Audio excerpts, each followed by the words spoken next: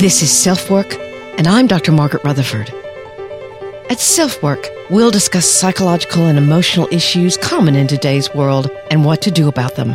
I'm Dr. Margaret, and SelfWork is a podcast dedicated to you taking just a few minutes today for your own self-work. So hello and welcome back to SelfWork. I'm Dr. Margaret Rutherford, and I'm really glad to be back with you. I started SelfWork over 6 years ago now to extend the walls of my practice to those of you who might already be interested in psychological and emotional issues. You might be thinking about starting therapy because you've just been diagnosed with something, or you're having a relationship issue that needs some sort of clarification. Or maybe you're someone who's a bit skeptical about therapy or even listening to a mental health professional, but you might just tune in to SelfWork to see what it's all about. Welcome to all of you. Before we get started, I want to hear from Athletic Greens and tell you a little story. We had some very avid trekkers and hikers come to see us this Christmas. Really wonderful friends who've turned into another kind of family. And I had put a little packet of Athletic Greens in their stockings, and they all just yelled, "Oh, this is so cool. I've been wanting to start this." So anyway, on their recommendation, here's Athletic Greens.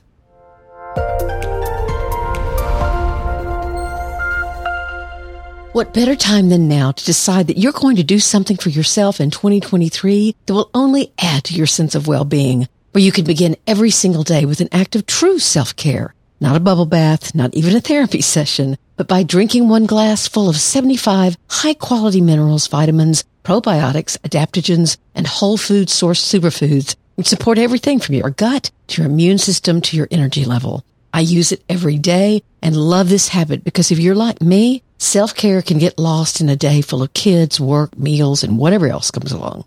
AG1 knows that people who listen to SelfWork are seeking to make their lives better. So Athletic Greens is going to give you a free 1-year supply of immune-supporting vitamin D and 5 travel packs with your first purchase. Become your own green machine in the first hour you're up and around. All you have to do is visit athleticgreens.com/selfwork. Again, that's athleticgreens.com/selfwork to take ownership of your health in 2023 and pick up the ultimate daily nutritional insurance.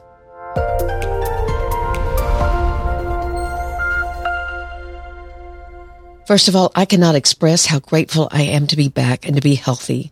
Fear was very much a part of the weeks before my surgery, not necessarily of scarring. I thought I could manage that, but of not being able to communicate. I read various articles that said that wouldn't happen, that they were very reassuring, but others stated differently. I had to realize and accept that I wasn't in control of what might or might not happen. I was only in control of my response to those things. So that's what I tried to focus on. How was I going to respond? Memories of my own dad flooded in as I watched him over the years cope with heart attack, cancer, stroke. He did it with resilience and with the intense desire for us, his kids, to know he wasn't afraid of death. And he made up his mind each time that he'd do what he could and accept the rest. So I did my best to emulate him. After all, I had my own grown son by my side watching me, so I tried to be like my dad. So many of us want to start fresh in a new year. Maybe you, like me, are facing something that you need support to handle. Or maybe you have old wounds that are still bleeding under the surface and need to be healed. Starting fresh can mean beginning a relationship with a therapist. And BetterHelp easily provides that therapist for you, and one that fits your schedule and your lifestyle. Let's hear a savings offer from them before we go on.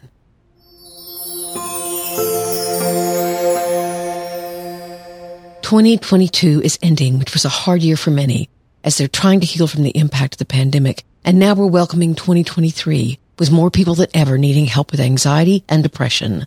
The most common problem I hear from those seeking therapy is how hard it is to find a therapist. BetterHelp solves those problems. After you make the first contact, their standard is to offer names of therapists to you in less than 2 days. And you can talk to them in a first session to see if it's a good fit. If so, you're on your way. But if not, rather than going through an awkward call or email, you simply let BetterHelp know, and they'll ask what it was you didn't like and find someone else for you. You can text, chat, or talk virtually. All of those avenues are open to you. I'm a therapist because I got good therapy. I know how much of a difference it can make. I reached out, and so can you. Here's BetterHelp's offer for SelfWork listeners. 10% off your first month of sessions if you use this link. BetterHelp.com/SelfWork. There's never a better time than today to reach out and get help. BetterHelp.com/SelfWork.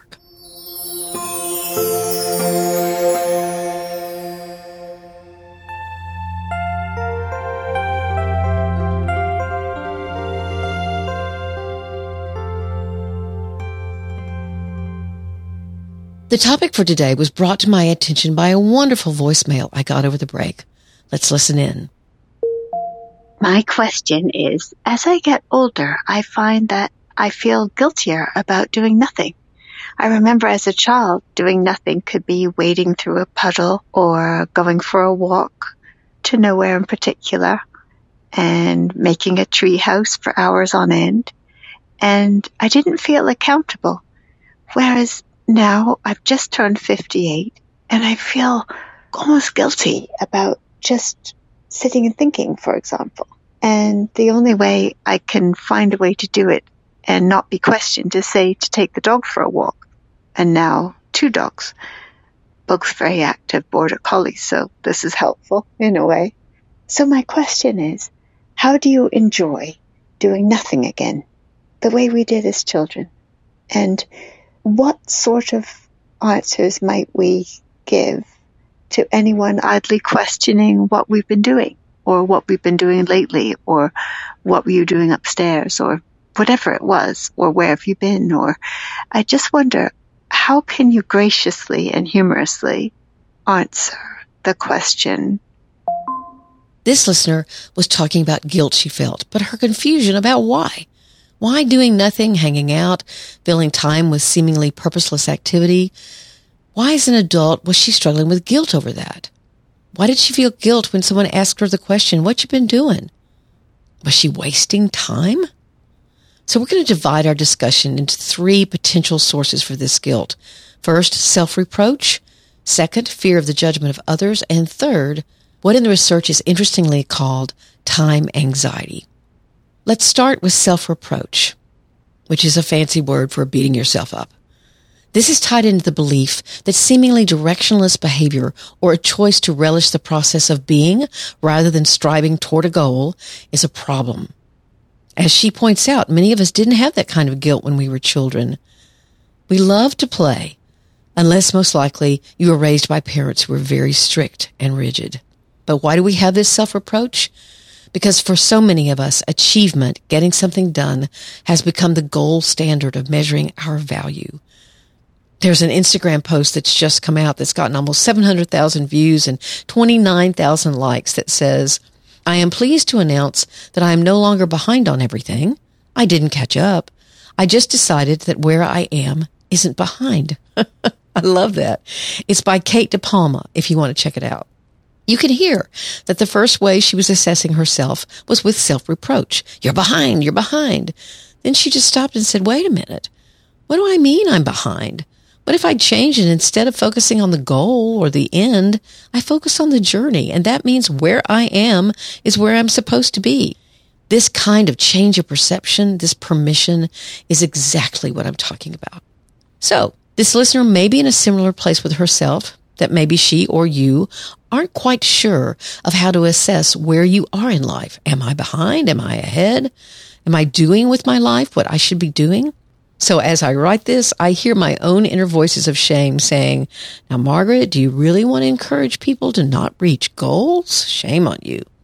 That's not what I'm saying. That's way too black and white. If you reach a goal, if you do something you put a lot of hard work into and you get there, good for you. I hope you celebrate. That can build a sense of competence.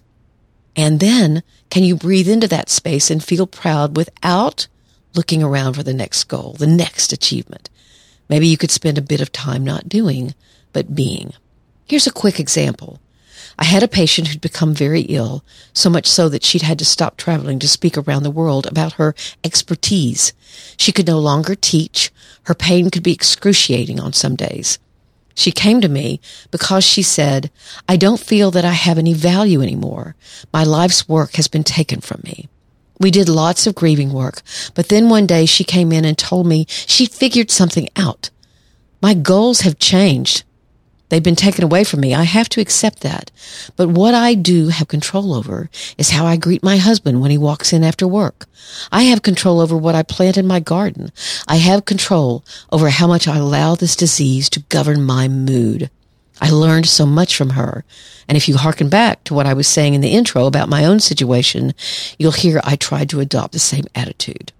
So, self-reproach for not doing. Think of it in a healthier way. Think of the word balance. When you want a balance of doing, setting goals and getting there, of doing things that help you gain a sense of competence without being self-reproachful for not doing that 24/7. So you can say, I love getting certain things done, and I want to balance that with honoring if I'm tired or I need a break. Sometimes I need to be and not just do. Now, self-reproach has its place. When you do something snarky or mean, then feeling self-reproach hopefully helps you apologize or make amends. It helps you be a better, more responsible person. But to use it to bludgeon yourself for simply hanging out, I don't think so. So now we're going to talk about the fear of what others may believe. Are they going to be seeing me as lazy or incompetent? And so you can become anxious about that. And this whole section, what I want the point to be as you listen is that if you figure out what that anxiety is about that's behind what people are perceiving as laziness or you're saying as procrastination, then maybe with self-compassion, you can go back and you can attend to that fear or that anxiety. And that changes things so much because it will change how you process someone else evaluating you negatively. So when I heard the listener's question, I wondered, could she be afraid of how someone else is going to perceive her not doing anything? So it's not self-reproach, it's fear. How are others going to perceive this? There's a newish commercial on TV for Dr. Pepper. Adult fans of a college team are yelling at a football player who's enjoying his Dr. Pepper after a loss. He smiles and says, "It's only a game." And they make faces and tell him his values are all screwed up. He should be ashamed and already working on making sure of the next success instead of enjoying his Dr. Pepper. Sadly, I think that's not too far from the truth. You know, we think and we talk very pejoratively about what we perceive as laziness. We call people couch potatoes, slackers. We say they did something half-ass. My college friends and I made up a word for those days that we didn't want to get anything done. The word was pud, and you had to kind of say it like that. Pud. I just want to pud today. The old biblical term for laziness is sloth, and it's actually one of the 7 deadliest sins that was punishable by being thrown into the snake pits of hell after death. So let's talk about what's underneath laziness or procrastination, and that's fear and anxiety. Here are 4 real examples. These are patients of mine. Sarah couldn't open her email for fear there would be bad news. Jason couldn't begin a paper for his college class because it felt overwhelming. Chandra couldn't go to the gym because she dreaded not knowing how to work the machines. And Alex, she couldn't order food at a drive-thru because she was too anxious that she'd sound silly. Now, you think these things are silly? That obviously these people's lives couldn't be productive or successful, and actually, all of these folks had wonderful families, great careers.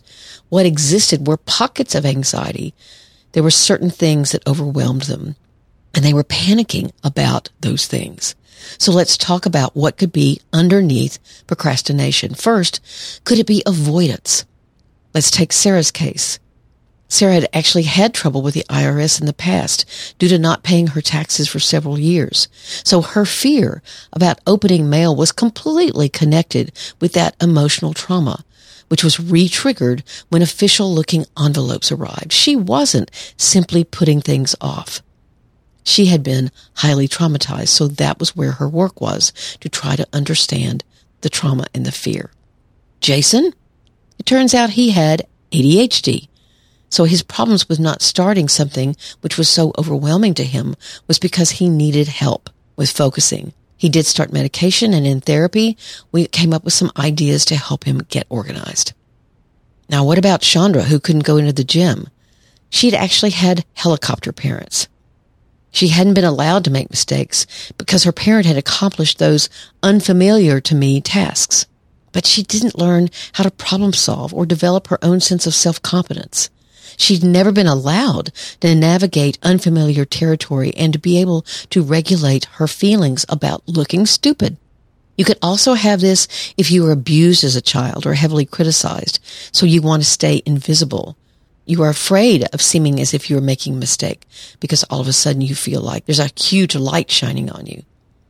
I hope that you can hear that going back with this kind of compassion toward yourself helps you understand and then begin to change your behavior.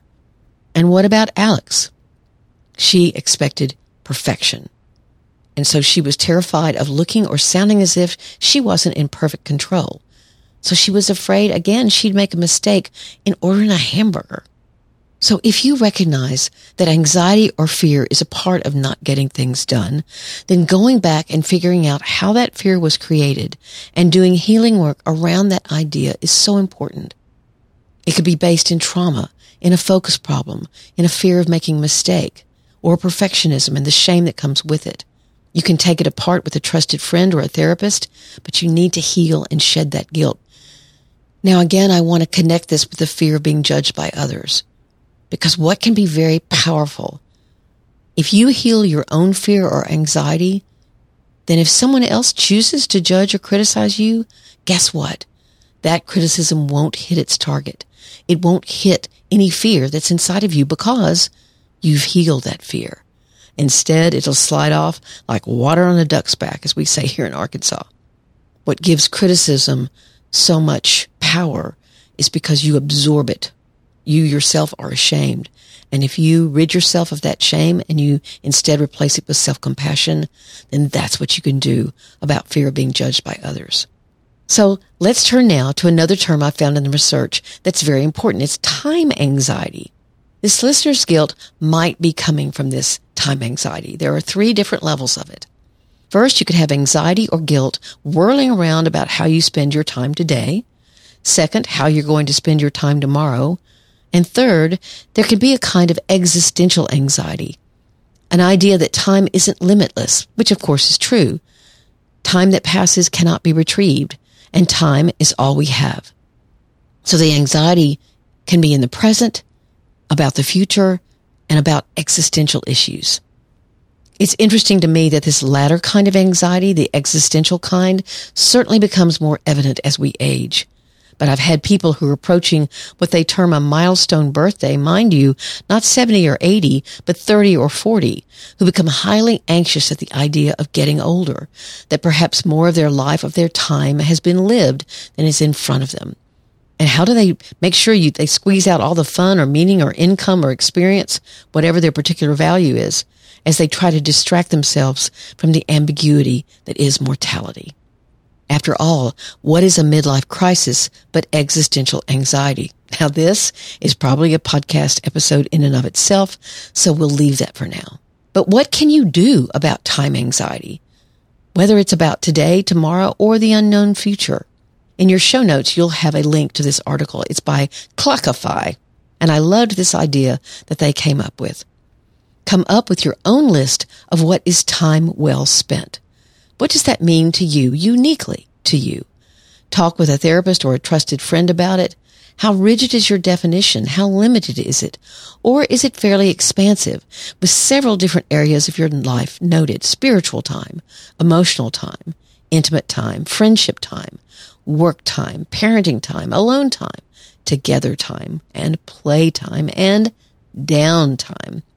How would you define time well spent? I think many struggle with this idea, especially those that got the message as children from their culture or their family that their worth was wrapped up in accomplishment, in tasks, in reaching a goal that would be meaningful in that culture or family. That doesn't mean those tasks aren't important again. Remember the balance? What it does mean is that you may have only one definition of time well spent. And frankly, that can be pretty boring or rigid, and it certainly can be very lonely if getting tasks done always supersedes having emotional needs met, or just taking the time to take a walk with a friend, to go in the woods and discover, like I used to go try to find a honeysuckle when I was a kid. I loved doing that. or to sit with your feelings and your thoughts and be. I'm obviously a driven person. I like that about myself, but I can't be all about tasks either because I would burn out. I'd be miserable. So sometimes I play, I do very little, I listen to a meditation app, or I write, not an episode, that would be a goal, but just free associate a little. So we covered 3 potential sources of guilt for this listener. The first was self-reproach, for putting, as my friends and I would have said in college. Self-reproach can be a habit, and habits are breakable, a little bit at a time often, but they are breakable. The second source could be the fear of judgment. So how do you handle that? You recognize first whether anxiety or fear is at the base of your choice or non-choice. And if you heal your own fear, then the judgment of others will mean far less to you because it won't hit its target. And last, make a list of what you consider time well spent and see how well that is scattered through the many things that are important to you, your many values, that all of that can be considered and defined as time well spent. Now, that list may change and in fact will change as a result of your own growing maturity and knowledge. That's okay. And if, by the way, you've been listening to this podcast and someone says, "Hey, what you been doing?" Say, "Well, I listened to a podcast about how to handle questions about not doing too much." I hope you now have an answer.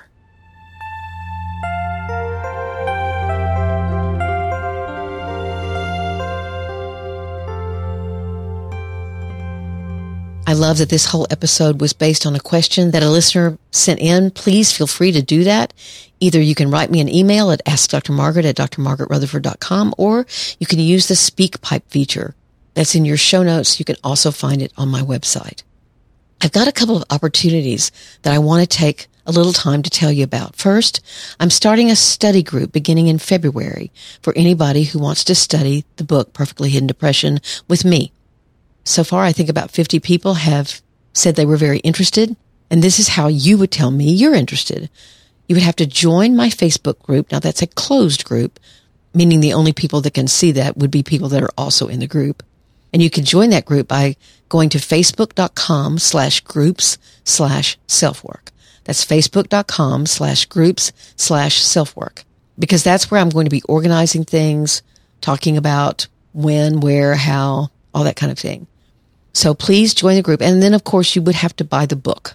And I would recommend the paperback because of our focus on the exercises. That study group will hopefully begin in February. So if you're interested, jump on board. I also have a message for those of you who might wonder, gosh, what would it be like to be in therapy with Margaret? Or you just have never heard a therapy session before and you're curious. Well, there's a new app called MeoMind, MEOMIND, and they have real clients talking to real therapists in recorded therapy sessions that you can listen into for free. And they've asked me to be one of those therapists.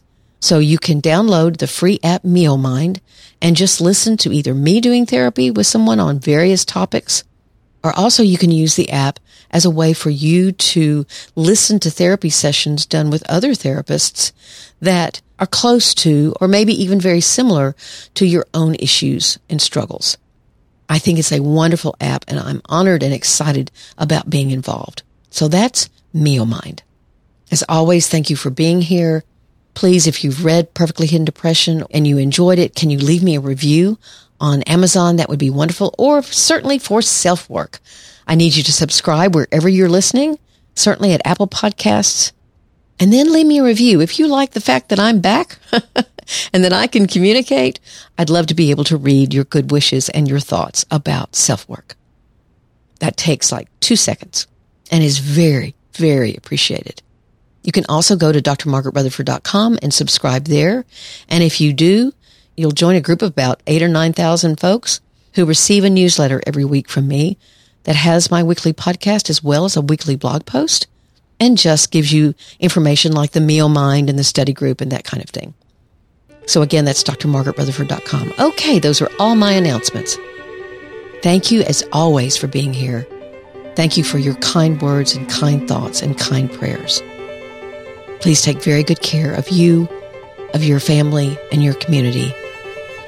I'm Dr. Margaret, and this has been SelfWork.